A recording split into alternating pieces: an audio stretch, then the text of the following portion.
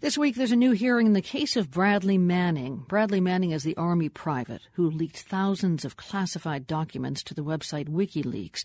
Manning's court-martial is scheduled to begin in February. If he's convicted, he could be sentenced to life in prison. First, though, there is the hearing. It starts tomorrow before the military court in Fort Meade, Maryland. The World's Arun Roth will be there. He says that Manning's legal team has filed a motion to try to keep their client from ever facing that court-martial.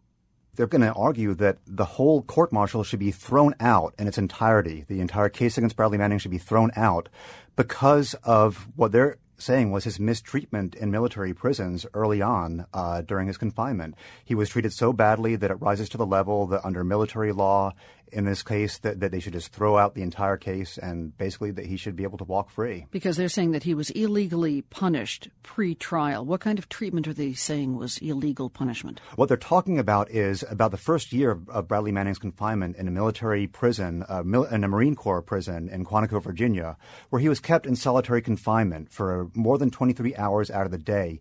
There were incidents where he basically had to be kept naked for inspection.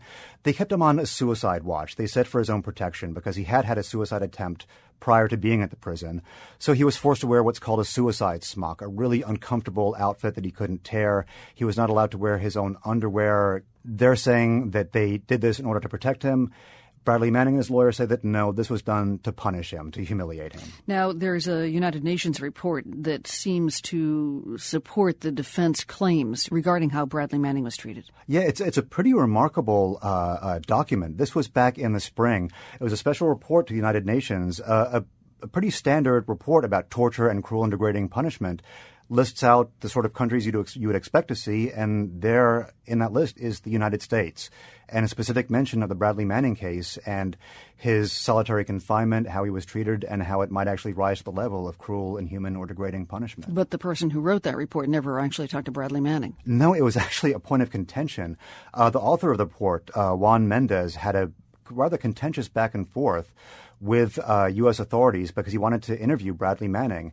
They said that he could interview him, but they would not guarantee that it would be done without monitoring. That goes against the UN rules for this sort of reporting, so that just basically is a blank space in his report and a sore point with the UN. So is there any chance that the judge will agree with the defense that Bradley Manning has been illegally punished pre-trial and ultimately do what the defense wants, which is to throw out the entire case? No. I mean, Almost certainly no. The judge could, and it's not entirely without precedent, but for a case this big, it's almost certain that it will go to court-martial. What I think this is about is really kind of a dress rehearsal for the sentencing. The defense has already indicated that they basically are not going to contest the fact that Bradley Manning did the leaking.